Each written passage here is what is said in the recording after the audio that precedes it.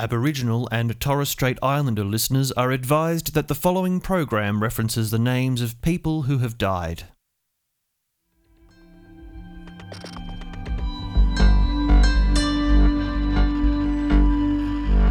How does a playwright fuse form and concept to create a contemporary performance work?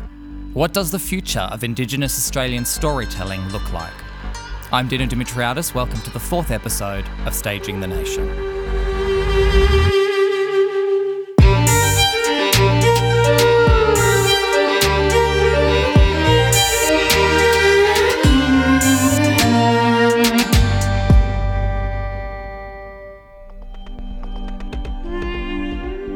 Welcome to Staging the Nation. We would like to acknowledge the Darug people where we record this podcast today, and we acknowledge the traditional custodians of country throughout Australia and their connections to land, sea and community.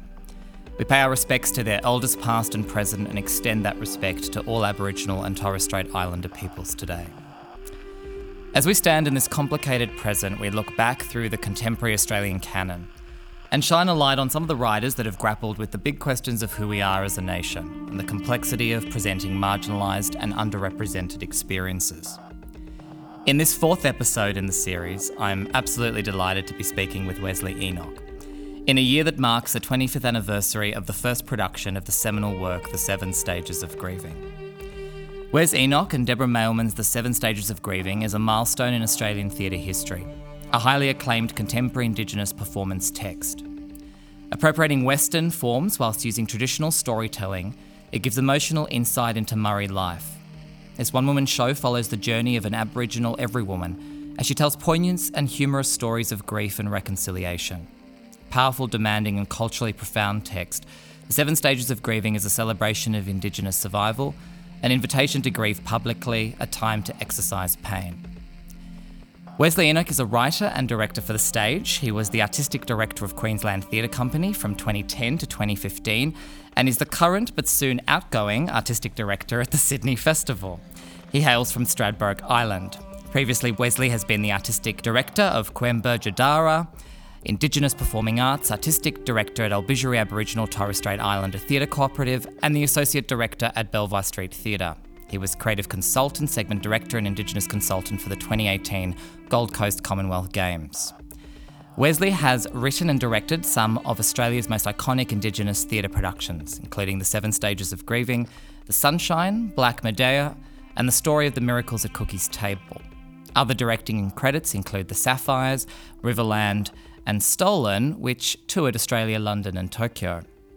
Wesley has directed for all major theatre companies, and I won't even go into all of those credits. Welcome, beautiful Wesley Enoch. Thanks, Dino. Thank you for having me. Thank you so much for being here. It's lovely to do this podcast sitting on a stage in Parramatta. It's particularly profound to be doing this in the 25th anniversary of the first production of The Seven Stages of Grieving. And I want to start with a question that I've asked every playwright who's sat in your chair over this series, and something that really interests me is that first moment, that spark where you decide there could be a play in something. What was that moment for The Seven Stages of Grieving? Oh, I think there are a little cluster of moments. Deborah and I were looking for a moment, looking for something to do. In many ways, we were wanting to have a child, and this notion of what we could do together. There was a deep love for each other, so this sense of how we could collaborate and make something. And a friend, Glenn Taylor, kept bringing this puppet show to us, going, we should do this puppet show. And we're going, no, we shouldn't do that puppet show. And then my grandmother died, and my family went into this mourning process, and there's dancing and there's a whole range of things that occurred. And when I came back and told Deb about that experience, she said, there's something in this. And then we started to look at grieving processes. And when we came upon this juxtaposition of Elizabeth Kubler-Ross and Michael Williams, who had been one of our lecturers, who had talked about the 7 phases of Aboriginal history. And when we made that correlation, then we knew there was a structure that we could explore. And that's where it started. And what were some of the conversations, at that point in time, that were happening around Indigenous storytelling in Australia? What context did that decision sit in? There was a lot of autobiographical making and a history of it through the 80s as well. When you think about Jack Davis, Eva Johnson, Bobby Merritt, a whole range of writers who are coming through the 80s looking at either autobiographical or biographical work to write onto the public record a narrative. And then when we get into the 90s, there's this bevy of one-person shows that were coming through from Lily Sainsbury, from Ningali Lawford, who's no longer with us. Deborah Cheetham had her one-woman show called White Baptist ABBA Fan. There was all these one-person shows which were autobiographical. And we were saying, these pieces are being made and getting a lot of work and touring a lot, but in fact, they are about the individual who's performing them. And in fact, we wanted to make a work in response to that, which was a piece that anyone could make. Anyone could then devise and create around. And I remember 7 Stages of Grieving being rejected for a playwriting award. And when I was talking to one of the judges, I was going, look, how can we learn from this? And and this particular man said, well, we found that it was less of a play and more of a blueprint for performance. And we took that as a kind of badge of honour and said, yeah, that's right, because we think it is less about the writing and more about the live art component of it, this lived experience, this other kind of storytelling that comes out in the work, that it's not just about the words that are spoken, but the actions and the song and the movement. And we said, oh, well, then maybe it's not a play. Maybe it's something else. It's interesting, though, 25 years later, it's still being studied at schools all over the place for its text. And you go, wow, bring it on. It rejected 25 years ago, but now it's kind of studied for its kind of text and what it was trying to achieve. It was interesting, one little story. Yeah. 25 years, Jesus Christ, please help us. This is a big thing. But someone came up to me and said, I've just studied 7 Stages of Grieving, and so did my father. Wow. And you go, oh, holy, okay. But this whole notion of, suddenly the text in my head went intergenerational. And you go, well, that's some sign of success, that what we were exploring in the mid-90s actually has still some potency today. We'll talk a lot across this chat about the form of the work, but you've got this framework, like you said, this sort of architecture for it. But how do you actually start a process then of making this text? Where did you go after that decision? You're exploring grief, and then what's the next step? Well, Deborah and I would sit down and we would just talk. We would say, what does this form of grief mean, and how does it represent this part of the 7 stages of Aboriginal history? What are we trying to get across? And also to make it incredibly personal, but distance it too, so we can actually make moments of fiction. So it just we would talk, and then one of us would go away and write up the conversation. We would then talk about that, and if you like, then we'd say, oh, here's an interesting idea, let's expand that. And we'd write, and then we'd come back and say, now, is there a better way of doing this, not in words? And there's one particular story that stands out for me, which is the home story, where we were talking about stolen generations. We were talking about the removal of children and especially an assimilationist idea. There's that fantastic Udjuru Noonuccal poem which says, give me a pitcher of wine. When you pour your wine into the river, there was only the river, there was not the wine, and the sense of kind of dilution and ideas. And we're going, what does that mean for us? And we then said, how do we get the audience to experience that dislocation and sense of grief? You can't tell someone to feel like that. You actually have to let them experience it. And that's where this kind of sand story came from, where we said, let's tell the story in images. Let's tell the story by putting this, dirt from the grave into this kind of environment, and then throw it all away. See what it means when it gets destroyed. And I remember the first night we were doing it in Brisbane, and that happened, and she sweeps away at the end, and everything just goes. The mess is everywhere, and there's an audible gasp in the audience, and Deborah looks up and she says, "Are you with me?" This repeated theme all the way through of that particular work. And we went, yep, that's something. It's not just the words, it's actually the actions that make it incredibly human. Can you talk a little bit more about that original design concept?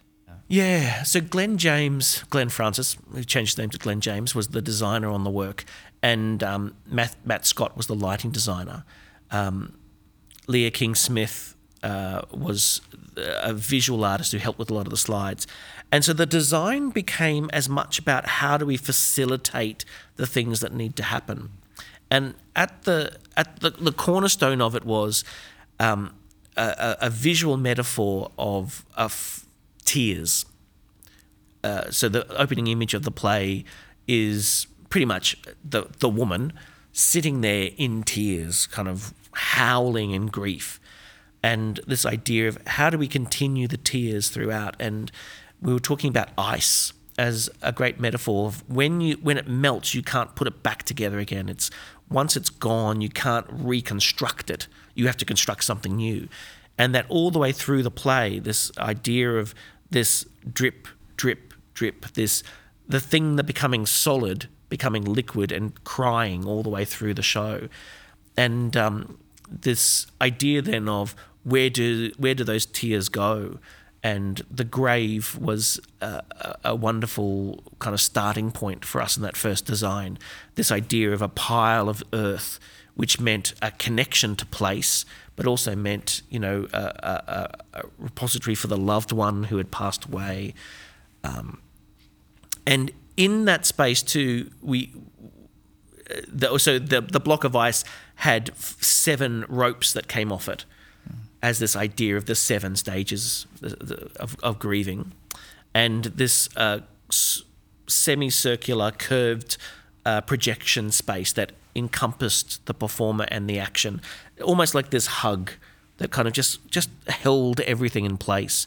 And inside there was on the ground a rectangle, if you like, of black tempera, which is a vegetable powder which you mix up to make a paint.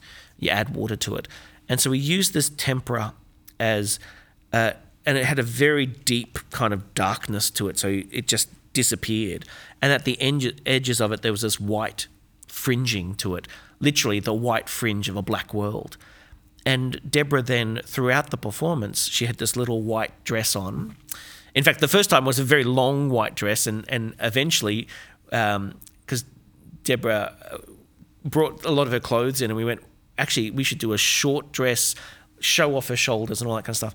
And as she sat down, as she moved around, the blackness would just form on her. The dress just became filthy. There's this idea too of time passing.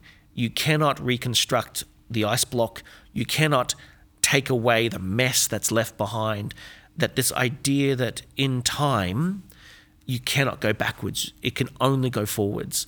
And so the sense of what was a beautiful, pristine space at the end is messy and disturbed, and there's no way of putting it all back together again in the time.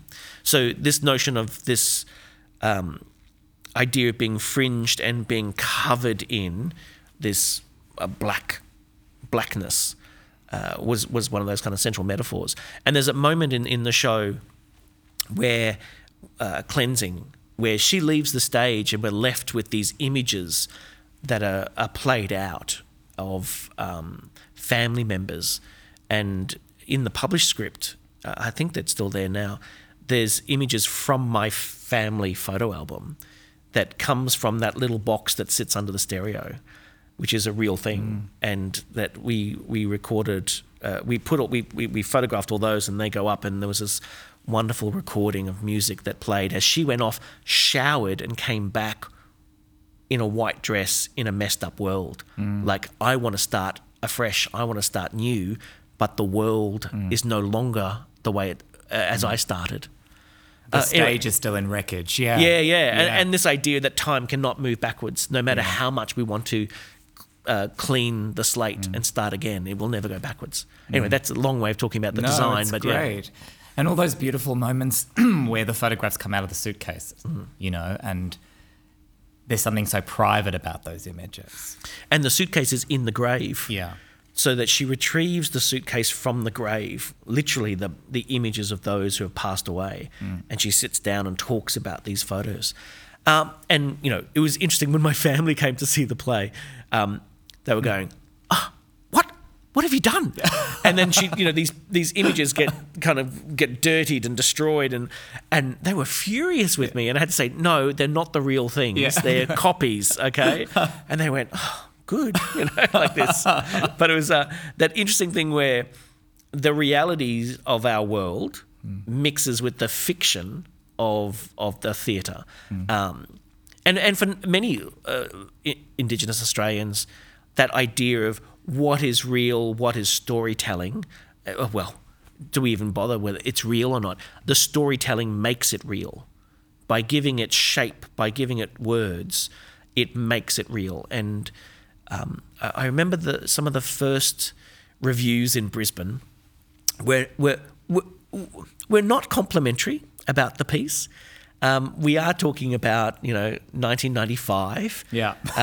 There's still a lot of hangover from the National Party Joh Bjelke-Petersen era. There's a whole range of people who were basically saying, well, why are you trying to make us feel guilty? Why are you trying to do this?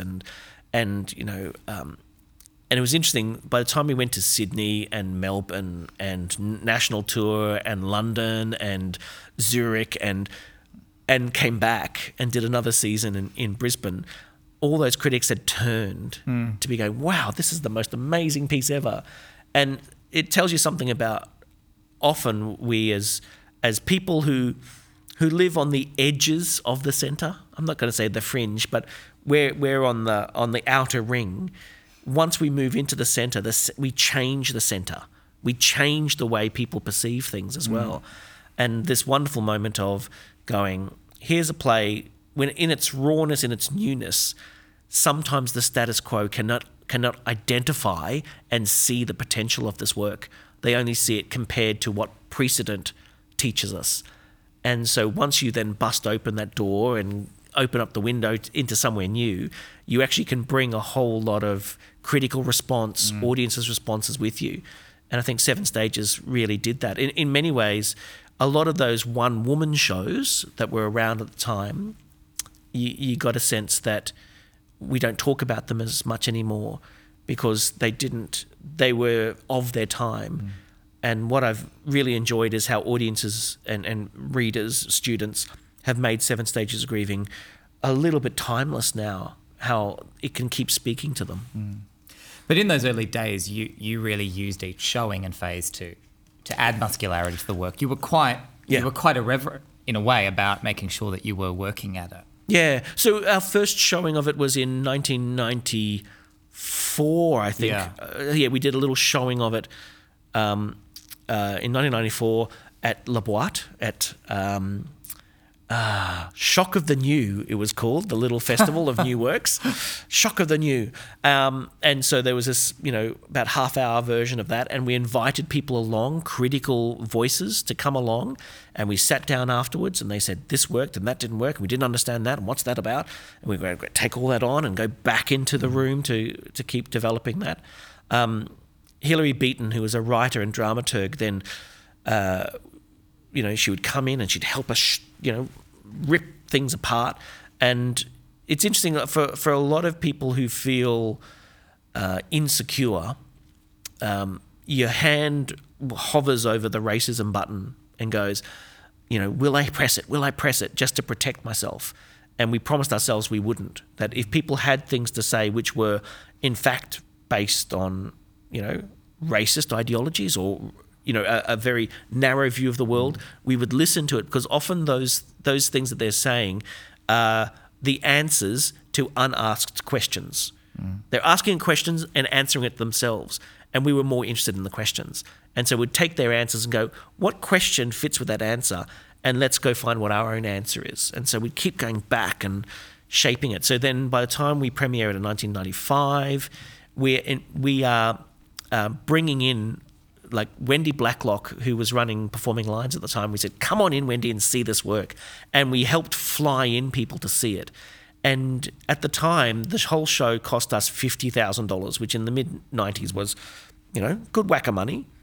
And then we put the same amount aside to look at the development of the work beyond its first season.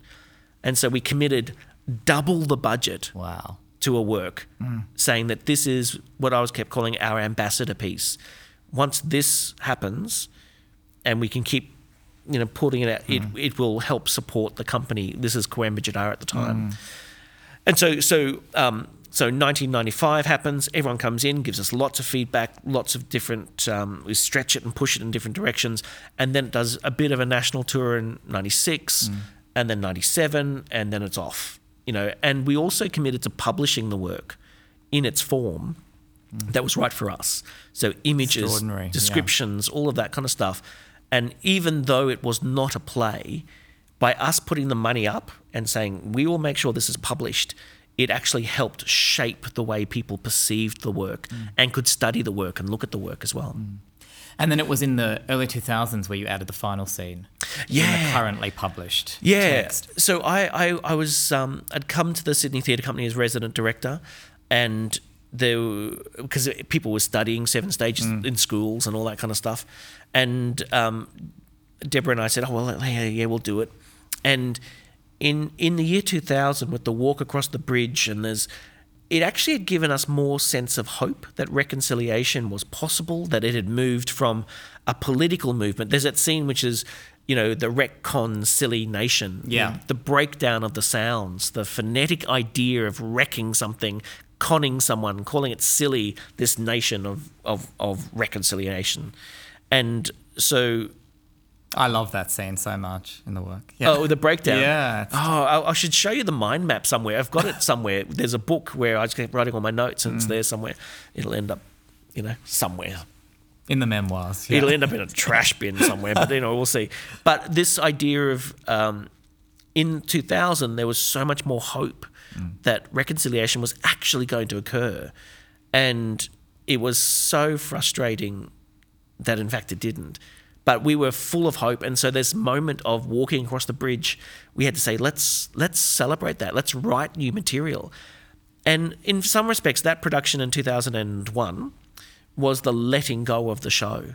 We said, now it's no longer ours. We'll do this.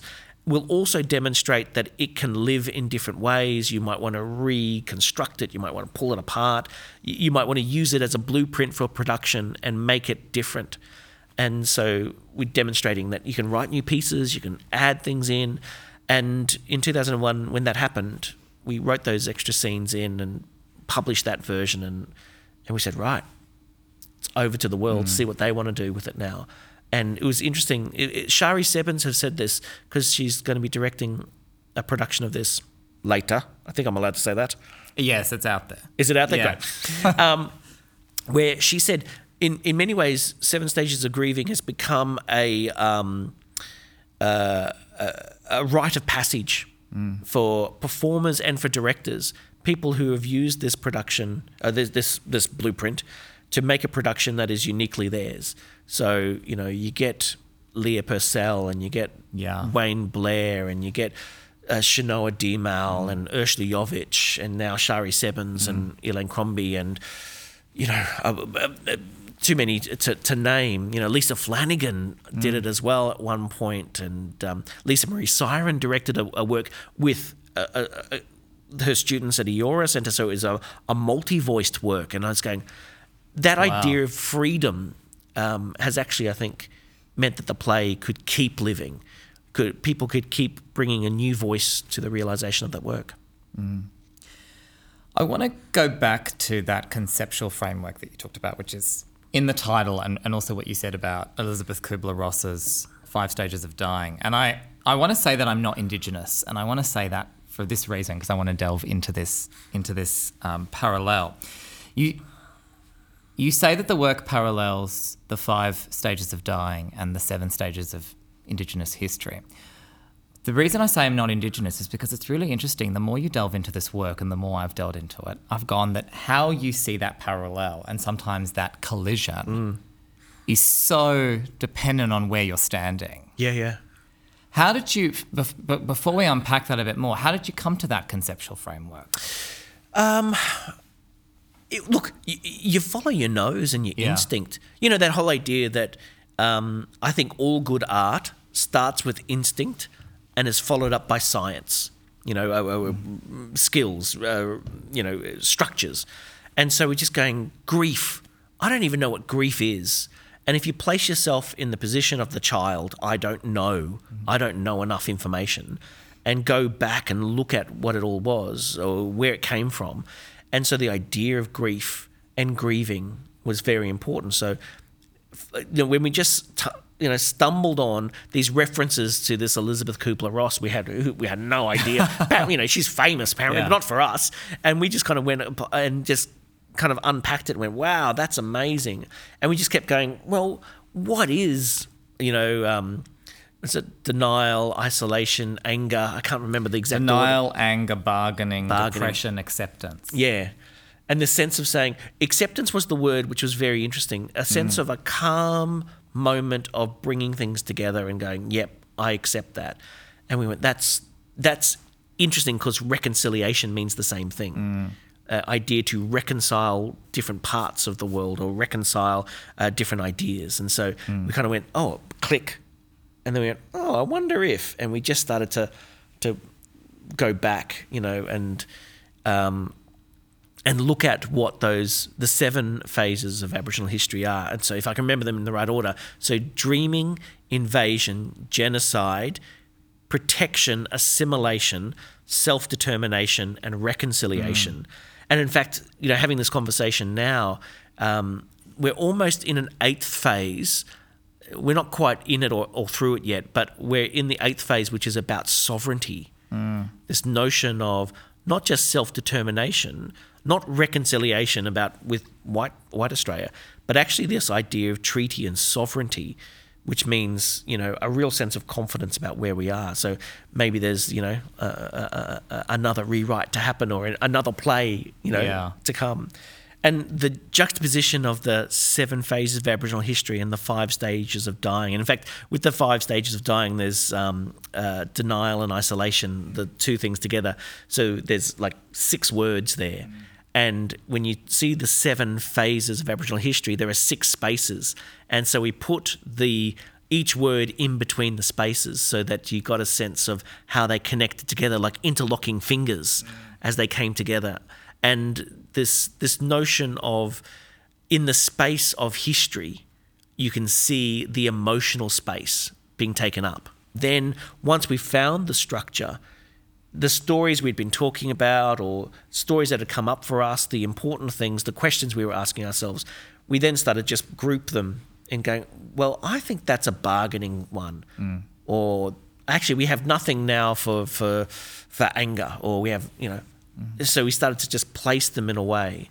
And, it's not like it's strictly in that order or whatever, but there's a sense of we're heading to an emotional narrative of acceptance, which is when she comes back from the cleansing, and there's just this moment of, the original ending was nothing, I feel nothing. And you can take that as the double meaning. I feel empty inside, I feel bereft, or actually I feel released. I don't feel the bitterness or the anger or the denial. I feel kind of released from that. And so those structures were all in place. Absolutely. And the reason I said that about the standpoint is because there are scenes that whether you're reading the work or you're watching the production, where you're conscious of those, the stages, and you're thinking about it. And if you know Elizabeth Kubler-Ross's work, and there are times where you have a complete collision. I mean, there's a scene in the work called Bargaining, which is a direct stage in her model of dying. But what you get in the bargaining scene in the 7 stages of grieving is not how you might conceptualize bargaining in the 5 stages of dying. There's this kind of extraordinary sequence that plays out where, you know what I mean, in terms of that scene with the woodwork scene. The woodwork scene? Yeah, the nails. Where she's making the for sale making sign. The sign, yeah. Yeah. Well, you know... Do you know what I'm trying to say? You kind of go, the way that image then plays out is not the way that you're expecting this framework of bargaining to kind of play out. Yeah. Look, and I think that what is the bargaining, you know, is as much, do I sell you my land? Do I sell you my most sacred thing so I can actually survive? And that the bargaining is done from lots of different perspectives. It's interesting that when we were starting, we were also saying that a lot of our inspiration was based on the connection and interaction of the art forms, that we didn't want to be one thing or the other, but all together, that the story is the dance, is the song, is the image, is the painting, is the... all of these things kind of come together in this interaction of performance, that was a cultural perspective.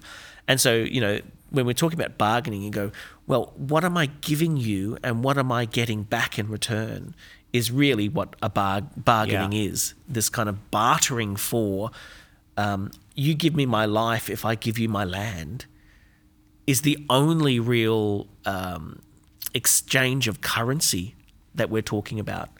And also it's like the Captain Cook one as well, you know, 1788, where we just say you can't park your ship there, move on. Totally. Where we just keep inverting the frame all the time as well.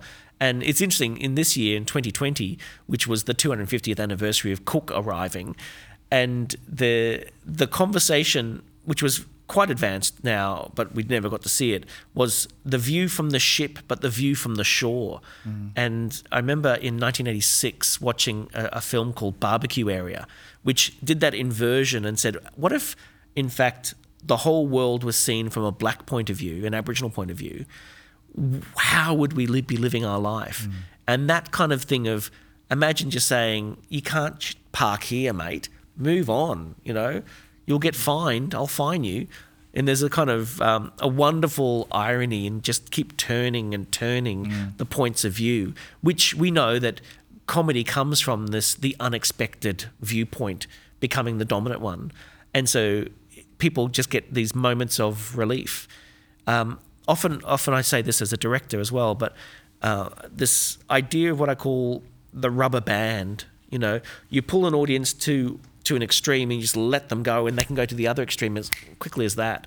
In the same way that I think that, you know, they talk about genius and madness being closely aligned. They're not ends of a continuum that is linear, but in fact they're like a circle, and that the movement of one extreme to the other is very close. You just move like they're just 2 points on a circle rather than 2 points at the end of each line. And so for me, this whole play goes through this kind of roller coaster of up and down and round and round. And when you feel the most down is when we also lift you up. When you feel the most open is the moment we go in and, you know, compress your heart. The moment that you are sobbing, we say, and now have a laugh. Yeah. And you feel that very kind of human quality, that the accumulation of the play is like, we had this image of moving through the performance with a Coolerman, and you're just picking up the experiences and putting them in there. The order doesn't always matter, but you're picking up the experiences, and in the end, you've got this whole big full Coolerman of experiences, and then you feel what it's like. You feel the weight of them. I think your reference to kind of shifting the lens is what I mean by that collision. Yeah. You know, there's that very bargaining scene. You go, oh, there's something happening with timber there. And if you think about bargaining in the grieving process, it's such a personal wrestle. But then suddenly that scene, the lens just goes, oof, it widens. And you start thinking, bargaining with complete loss of land and country, it's this constant lens shifting and expanding and contracting that I think the work does so beautifully. Well, in the original production too, so she nails this like cross that you're going to put onto the grave, and it's backlit so you can't see what's written on it. Yeah. And then she steps back, and then the lights come up on the front, and you see it saying "for sale" on the grave, and then you just keep getting these images and juxtapositions back and forward, which keeps everyone on their toes, I think. Hey, let's talk about that potential 8th stage, or if you were going to add that scene fragments, collection of fragments to the work, what does that look like for you? Yeah, it's interesting. This conversation's come up because, the play's around and stuff, and I was going, actually, I think it's a totally different performance. I think it's almost the sister show to Seven Stages of Grieving. It's the idea of what's it look like when we're solid and formed and kind of, we're not bargaining, we're not grieving, we're actually here. There's that moment in the Daniel Yock story, the idea of the march, when, they're actually talking about we're not fighting, we're not shouting, we're grieving.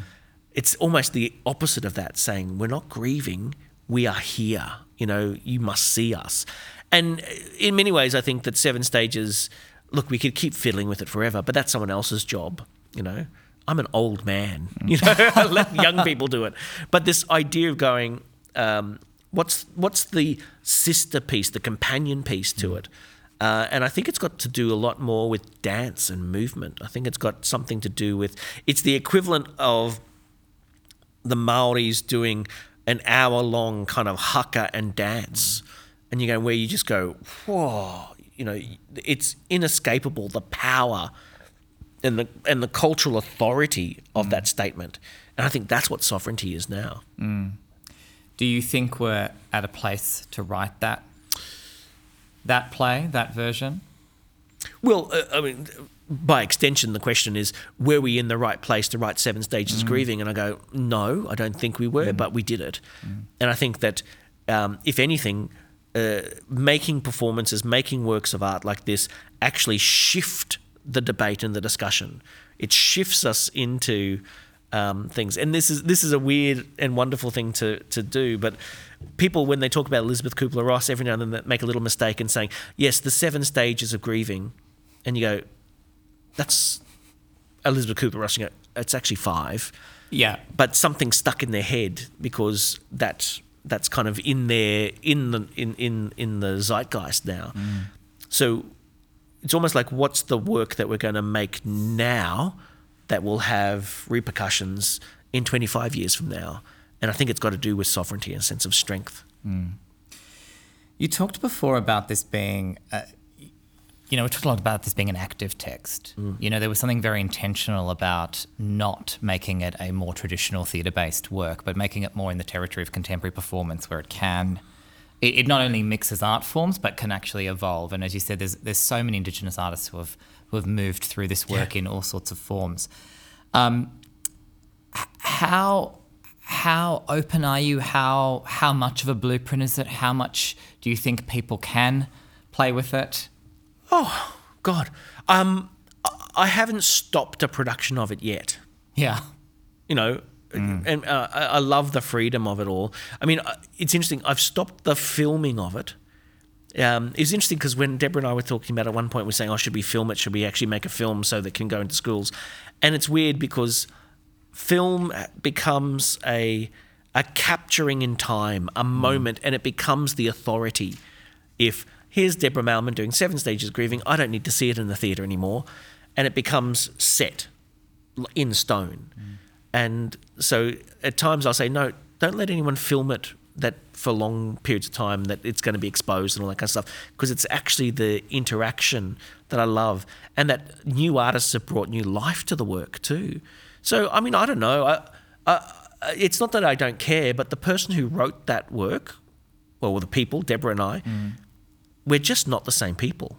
We are 25 years on, and in many ways, when I was 25, when this work was being conceived and made, we were railing against the status quo and the establishment. And you can't have anyone more establishment than me and Deborah Mailman at the moment. I'm running the bloody Sydney Festival, and she's a multi-award-winning artist. We are in the centre. And so what I invite people to do is those who are on the edges to come in and challenge it. Give it a good rip apart and see if it speaks to you. And what I've loved about seeing new productions of it is people just take it in different directions. But the audiences always get the the essence of the work, because it's an open text for that interpretation. Yeah. I'd love to widen it out a little bit and talk about where you think Indigenous storytelling is now and where you would like it to go, I guess on a much bigger canvas. Well, before I was talking about this kind of biographical and autobiographical, and in fact, the number of playwrights who have written one play, multiple hands worth, big groups. People who've written 2 plays, it shrinks. Anyone who's written more than 5 plays, you can pretty much count them in one hand. Because people run out of material, and the biographical and the autobiographical, the writing onto the public record a story that has gone untold, is sometimes the thing that motivates a writer. But what I've been interested in the last, let's say, 10 years, 15 years, is writers kind of graduating from that. So even watching, let's say, Jane Harrison writing Stolen back in the mid-late 90s, and then graduating most recently to The Visitors, which is moving from the biographical, and a lot of it biographical from true stories, through to lots of different works, and The Visitors being a conceptualization of the arrival of the First Fleet and an Indigenous council meeting to argue about whether they should be let in or not. And you can just see this kind of growth of our imaginations growing. And I think Nakia Louie being a really key example of that too. So you get White is the New Black, Black is the New White, White is the New Black. I get those mixed up.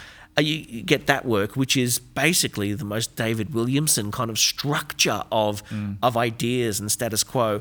And you get Blackie Brown. Yeah. But she had this whole kind of biographical work that she was doing early on, especially when she was working a lot at Belvoir Street. And you're watching this emergence of a kind of creative thinking, a fictional world that is helping us create a vocabulary beyond our lived experience. Someone like Maine Wyatt, City of Gold, extraordinary work where he takes one experience he has and then extrapolates and moves and shapes it and then creates a whole work, which I think moved the nation because it was the right thing at the right time. And we're seeing writers now who are going beyond their own lived experience and creating a vocabulary for change for the whole nation to move forward. And that's exciting. We're moving from a backward as in the mining of history, and we're looking forward and imagining a future. And that's a very positive thing. I think that's something that the last 50 years or more, let's say it's from the 67 referendum, there's a whole idea we're now reaping the benefits of a forward-looking, change, obsessed, progressive world for First Nations Australians. And what do we need to do to make space for more of those players and more of those voices? There's 2 things here. I think, number one, you can't make space. That space has to be taken. Yeah. There's something about building the resilience to go, I need to be heard. So, we don't want to make hothouse flowers that go, please give me, and then I'll just, I'll be indebted to you. Totally. You need people who are powerful about that because they'll also shift through the status quo. I think also what we're seeing is a taming of a lot of First Nations voices, and I think I'm part of it. We're worried about how we sell things. What should we have in? What shouldn't we have in? Who's a reasonable voice? Who's a group of people who look like me? All of that stuff goes on, and I'm part of that whole system. And I'm really keen for younger writers and makers to go, nah, this is what we're doing now, and for us all to get excited and back it. So it's not about making spaces, but going, you're the one. How do we back you? And to give them their own sense of sovereignty and ownership of it all. I think there's 2 things, and they've all got to do with resources. Yeah. That the resourcing of a culturally safe space in which people can express and learn their skills on their terms, and then it's actually then how to back them by giving them spaces that they can be resilient in to push forward. And those two things go together. Safety and resilience go together, hand in hand, all the time. And I think that often what we're doing is a lot of the conversation is about cultural safety, because yes, it should be there, but we also need a resilience to push forward, or as I said before, we'll have these kind of hothouse flowers. So I mean, if anyone who's listening out there who goes, what can I do? Just go to more. Yeah. Go when you see that there's a First Nations production on, go to it. Tell your friends to go to it, and love it, hate it, be indifferent to it, but just Turn up. Turn up. Yeah. Because at some point, that's what we need more of. You don't get a career like mine, or a career like Deborah's, or Andrea James. You don't get these careers if people go, it has to be perfect. You know, it has to be progress. Let's get into the progress of it more. Great. To go back to Elizabeth for a moment. Oh, Lizzie, my friend Lizzie. Just to sort of steal her first little stage. Perhaps an audacious question. What do you think we're most in denial about as a nation, in the colonial sense of that term? Yeah, we're in denial that we are an elder on the world stage. We love as a nation to think of ourselves as young and lucky, and you go, get over yourself. You know, we are the oldest, longest continuous culture on earth. That's what Australia is. Sure, those who have come in the last 200 years or 250 years, sure, great, you know, that's fine. But the more you accept and show gratitude to the landscape that has shaped these cultures. And, you know, it's interesting, the fires have been a very interesting conversation this last, almost 12 months ago now. The fires, where what came out of that for me was actually Aboriginal people have been using fire as a tool in this country for millennia, and the country's built to burn. So if you are neglectful, if you don't know how to burn, if you're scared of fire, if you don't engage with your community and your space and your land, of course it's going to come back and attack you. And it's terrible. You get such loss of life and animal life, and old trees burn, which never should burn. And in fact, these kind of fires are so bad for the environment. And it's because of human neglect that they haven't learnt the lesson from Aboriginal Australia. And it's because they think that, I've been on this country for 4 generations. You know, I'm a 5th generation farmer. So therefore I really respect and love the land. You go, well, let's talk to a culture that's been here for 5,000 generations and understand what that means and the knowledges that are there. Instead of thinking that Aboriginal Australia is in deficit to the country, think of it as we are the repository of true knowledge and understanding of place, and go, let's embrace that. Let's really embrace what that means, rather than thinking that we who have been here. I love this image, actually. An elder told me this, that a moth that only lives for 3 days sits on a tree and says, this tree is perfect and it hasn't ever moved, it has never changed. And then that moth dies. But its perspective is of 3 days. So you can't take it seriously.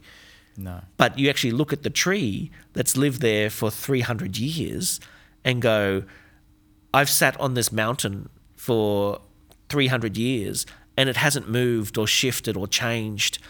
The tree dies, and you can't take that perspective because the mountain is older. And then you talk to the mountain, and the mountain says, I have been here for millennia and millennia, and I have seen the rivers come and go. I have seen the night change. I have seen, people come and go, and I am not old enough to judge. And so that's what we need to get to. We have to have the wisdom of land more than what we think is the wisdom of the moth. Totally. What did you learn about yourself making the 7 Stages of Grieving and watching its evolution over the last 25 years? At the beginning, there was a real healing process. It was a sense of telling stories. There was also, we didn't know what we didn't know, so we were just going, let's just do this. We were just kind of blindly going through and imagining what we wanted to do. And looking at it now, it was like it wasn't really us, you know. I don't want to be too oogie boogie about it, but this sense of going, there's at times what the Greeks would call inspiration, the divine breath, this notion of something fills you and it takes you in a direction and the world recognises it and off it goes. It's often not yours.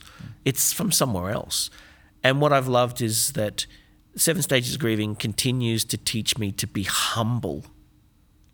Because, you know, you go, God knows where those ideas come from again, you know, and just stay humble and stay connected. There's this whole thing about the process of dreaming stories, new dreaming, as often referred to, is that when you are humble and sit in country, that you can connect to the past. That often for a lot of Western societies, time is considered the constant. That time is the straight line that you can't go back.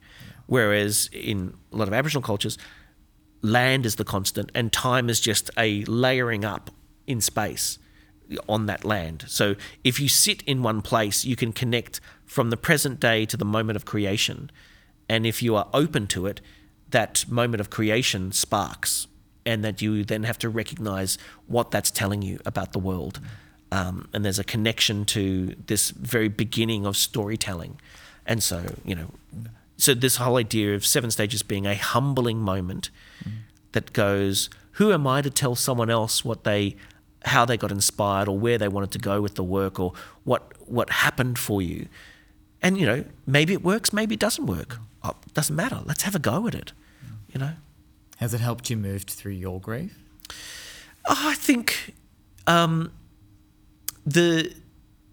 grief's one of those things that I realise that even if you deal with it, you hold the scars of it. You know, it heals over, but you have to carry the memory of it along the way as well. So, you know, a lot's happened. The loss of my grandmother was the beginning point. The loss, loss, rebirth, mother figures are a kind of constant throughout my whole writing career anyway. Like, you know, from Black Medea and Sunshine Club to A Cookie's Table, which is all about the death and the passing on of story. I mean, there's something that's I'm still working it out. You know, they say this thing about playwrights where they basically tell the same story over and over and over again, just in different ways. That's what I'm working through. So I don't think I'm finished with grief. I think that there's an embracing of it, not a joy in grief, but a sense of saying, "Yep, I'm coming to a point of perhaps acceptance." Beautiful. Well, on that gorgeous note, I think we should wrap our discussion. Okay. Thank you so much for that chat. Thanks, Dino. Really that was appreciate it. Thank you. Thanks for listening to Staging the Nation. If you enjoyed our conversation, please subscribe to our podcast. Thanks for listening. See you next time. Staging the Nation is a production of Riverside's National Theatre of Parramatta, produced and recorded at Riverside Theatres, Parramatta. Executive producer Joanne Key, producer and technical director Daniel Holsworth, composition Mealy Hay, associate producer Kara Woods, host Dino Dimitriadis, and this week's guest was Wesley Enoch. Thank you to the Australia Council's Resilience Fund and also City of Parramatta, Create New South Wales and Riverside Theatres, and of course thank you to you all for listening.